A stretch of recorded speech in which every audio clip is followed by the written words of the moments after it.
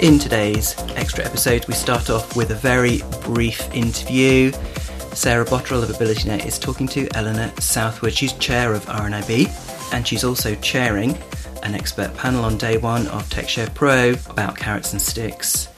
And they're talking about the importance of a focus on end user experience when it comes to informing how RNIB do things, and also the importance of people with a vision impairment being able to get to grips with emerging tech. Gone are the days where an institution like RNIB can claim to speak for anybody in particular without having some really robust evidence of how you've got to that position. So the voice and experiences of people with lived experience has to be the difference, because then it's really clear that you're focusing the limited resource you have in the right places, but also it's a source of your legitimacy for challenging the rest of the world, changing people's perceptions and changing the everyday experiences of when you go out and about and you can't see. RNIB as an entity gets its legitimacy from the voices of blind and partially sighted people, so that's what we amplify. It's an expectation of mine as chair that every team within RNIB will be working with blind and partially sighted people as part of their everyday. So we've moved beyond doing surveys and doing one-off pieces of work. We want real-time experiential information about how people are experiencing the world, and whether and to what extent what we are doing is helping to make that easier. Working with companies at as great a scale as we can get, so ideally globally, but certainly nationally, to build in features at the start that will help make devices more usable. So, one of the conversations at the moment is around white goods, for example. So Alexa will, in a couple of years' time, you'll be able to buy, washing machines and stuff that you can control.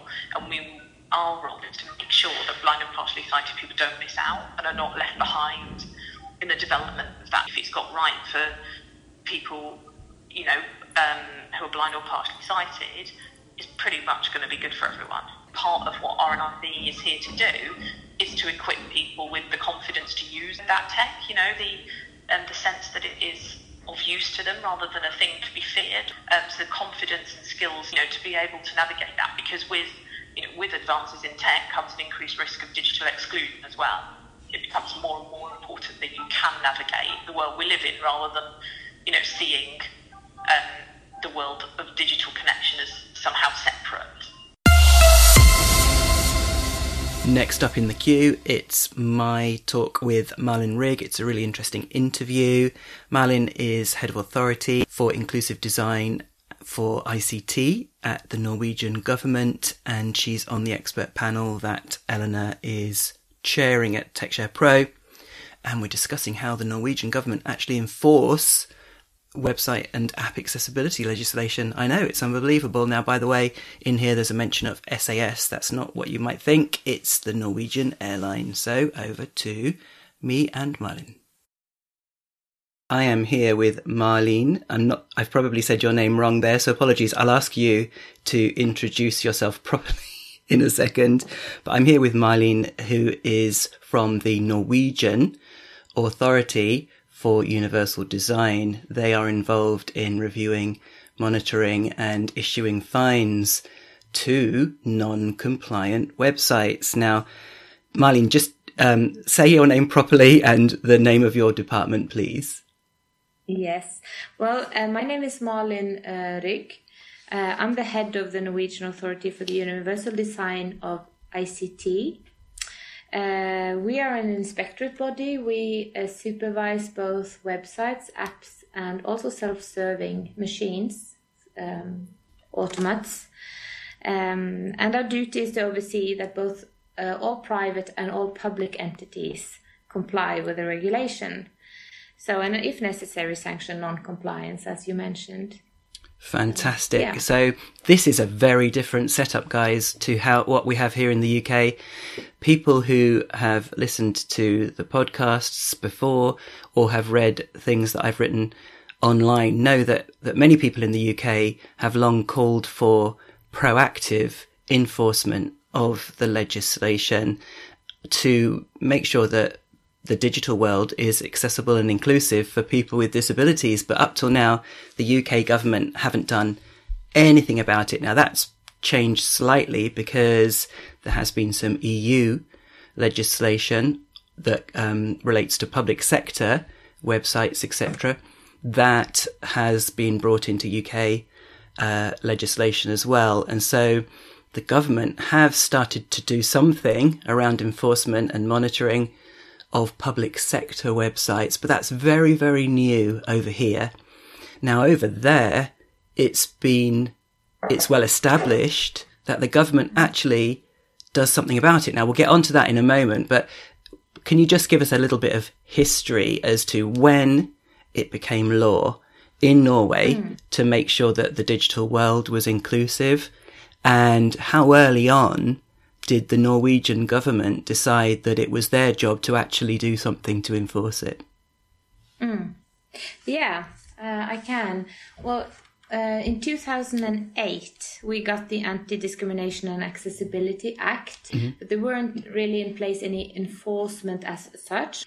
But from 2013, the authority was established to oversee the compliance of the regulation. So from 2014, because we had some time to, implement this, but from 2014, this regulation applied for all new solutions. And now, big date for us coming up, 1st of January 2021, this regulation will apply to absolutely all ICT solutions. That means all apps and all websites and all self-serving machines, regardless of when they were developed or when they were bought. That is so fantastic. Yeah, so until now it's only been the new ones to, minimize the cost for businesses, because of course it's very expensive to buy a new solution if you hadn't planned for it. But the aim has been to that when you buy a new websites, for instance, or do a new development, when you do that anyway, then you have to make it universally designed. But from 2021, you actually will have to do it anyway. Either you mend your old one or you buy a new one. Yeah, that's a hard deadline. That is so brilliant. Yeah. I mean, here in the UK, the law has been there for a very long time, but the government hasn't given any support to disabled individuals, for example, who have problems with a particular company, with their website or their mobile app or their public kiosk or whatever. And that disabled individual had to take that company to court themselves. And there have been some cases where, because there's also a law here in the UK that if your award, so if you win and you get given an award, the other company are fined and they have to pay that to you. If that award is less than your legal expenses, then you have to pay your legal expenses as well. And there was a case recently where a lady won and her award was £32,000, but her legal fees were £33,000. So she had to pay them, and she actually ended up worse off by £1,000, even though she won the case. So it's a really harsh climate over here. So it's so brilliant. And it's also worth noting over there that you have a body that, a government body that receives complaints from the public and then starts the legal proceedings on their behalf. Is that right? Well, it's more of like a pre-court, if you could say. It's a decision in its own, which like arbitration or an ombudsman, yeah. Like more of an ombudsman, yes, and where you get a decision where the entity has to comply with their decision, but they can of course appeal it, and then it goes into the court systems. That is so brilliant. But the individual, the disabled person, isn't left on their own to fight the battle. That's really good. So let's talk about what you guys do on a daily basis then. So your responsibility is to proactively monitor and report on websites and issue fines if they miss the deadline for compliance. So on a practical level, how do you go about that monitoring? And are you still working on the process? Are you going to try and make it more efficient or more scalable going forward? Yeah. Well, when we started up in 2013, there weren't really that many, should I say, other public entities to look to in regards of methods and how to do this. So our first task was to develop methods for testing websites in the first place. And now we are developing a method for apps, because that we will also need to test, have a method for testing apps. And what we usually say, we work in 4 ways. We do, firstly, we do a lot of what we call area surveillance. This means gathering information about which sectors, for instance, has the bigger problems. For instance, how does it look in the banking sector? Do they have particular high degree of barriers, for instance, for disabled people or in their services? And then we also gather information from user groups, of course, which problems are perceived the biggest for the different user groups. And all this information we use to do like what we call risk-based assessment of where do we put our efforts. And our efforts could be guidance for a sector or for different kind of professionals like web designers or people that work with communications, for instance. And then it can also be to do inspections. And the inspection is a formal procedure where you take one entity, for instance, one bank, and inspect their website and their web solution, the whole web solution for the internet bank. And that's with reviewing the code, looking at key user journeys and that sort of thing. Yes. We review them up to the requirements in the WCAG standard, the WCAG 2.0. And if we find any problems there, we issue a report, and the report is made public. It's published on our websites. And the first thing that will happen is that the entity will then get a deadline that they have to correct the mistakes that we've found. Is that 6 months or what's normally it's 3 months. Good. That would be like the normal. Sometimes it could be longer because it's something technically very challenging to fix, for instance, or in some cases, if they are already in a development program that says, for instance, that they have a deadline 5 months to maybe issue a new website, for instance, we might give them a longer deadline. But the normal deadline is 12 weeks. And if they do not meet that deadline, they will get a formal order of rectification. That first deadline of 12 weeks is kind of a way to like give them a chance to fix it. So, but the order of rectification will give them normally 4 weeks or something, 3 or 4 weeks to fix whatever is left. Normally there will be some outstanding points that they haven't closed.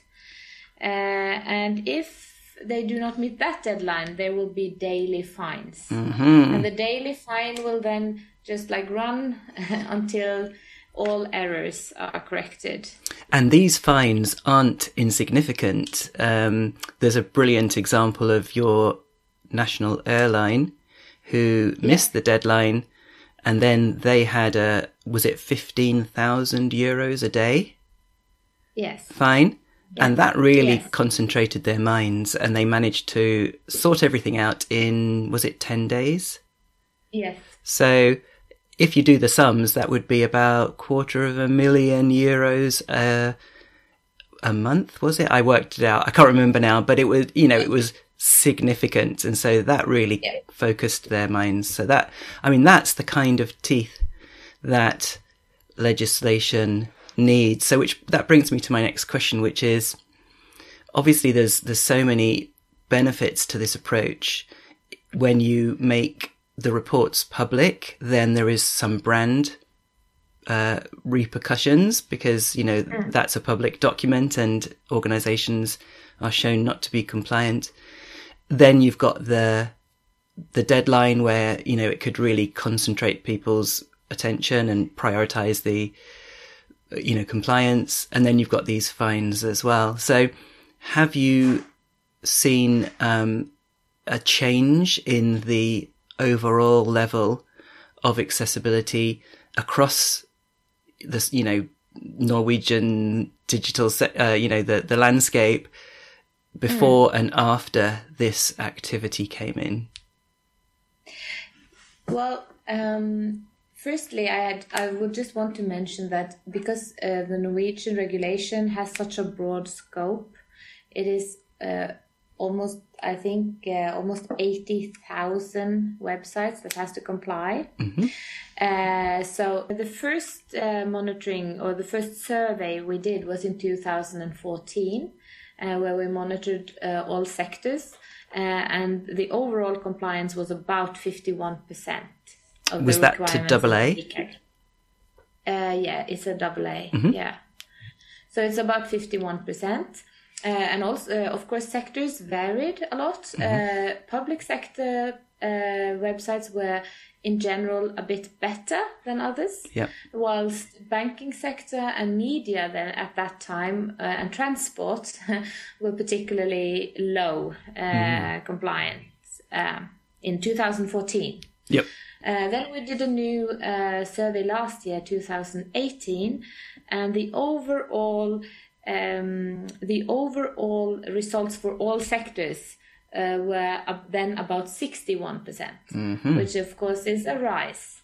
Still, there are a lot of differences in the different sectors and the different types of website. Remember, amongst 80,000 websites, you will have websites that cover a lot of users, like the SAS, for instance, and you will have a lot of websites that covers a smaller group of people, of course.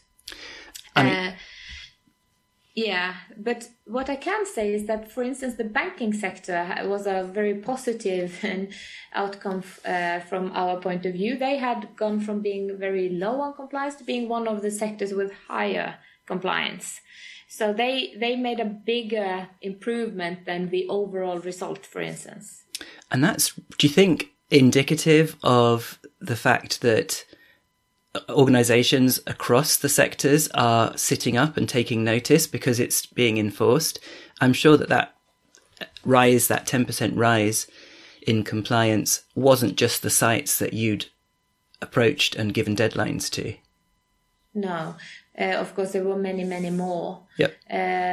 Because inspections, I could tell you a bit about that if you want to, but the inspections at the current time are very time-consuming for us to do, because our method is quite manual at the moment. We are now working very hard on doing digitization of the authority itself, like automate anything that we can automate. Yep. And make digital processes for all that we can, so that we can scale, as you mentioned in the beginning, scale up our capabilities, production, if you might say. Yeah. As much as possible. So that is a big priority for us going into 2020 and 2021. But at the moment, inspections are quite manual, resource demanding. So we have done 42 at the moment these years, 42 inspections. But the surveys covers about 300 entities picked from different sectors then. Yeah, so, I mean, I think this is one area where actually enforcing the law, no organisation knows if they're going to be the next one that's reviewed. So it makes everybody prioritise it more, because just because of the activities that you're doing, I think it's really, really important. But yeah, scalability, and perhaps the tools will become better with more AI involved, because at the moment the automated checking tools provide a lot of information that is superfluous. You know, it's difficult to, you know, they don't know anything about JavaScript. They can't, you know, they don't know anything about the context of the elements and usability and that sort of thing. So to be able to say whether a website is perceivable, operable, understandable and robust takes a lot of human input compared to what these checkers are capable of at the moment. But yeah, so your future plans are to try and make it more efficient and to keep on reviewing and monitoring and enforcing the legislation. Well, I think the EU directive will be a positive influence on the market and the vendors when it comes to tools for testing universal design, because now that all European countries has to monitor every year and report every 3 years to the EU, this will also spark, I think, more efforts from the vendors, because here a lot of people will need efficient testing tools. So we are hopeful when it comes to more efficient tools coming also from the marketplace. Yeah, and I mean that, you know, the word Brexit, the nightmare that is Brexit, springs to mind here. Because my last question was, have you got any advice or recommendations for the UK government in this area? But obviously bearing in mind that we may or may not be embracing future EU legislation. But as far as the work that you do and how the UK government might learn from it, have you got any advice for them? Well, it's hard to give advice, I think, from every country is different in how the whole setup is. What we have found here has been useful for us is to kind of try to combine at least the two efforts of guidance and making people understand why this is important, why this also is good for the economy to make a universal design solution, because you will reach more customers, you will reach more users from the public point of view. It will make your digitization efforts in society more efficient.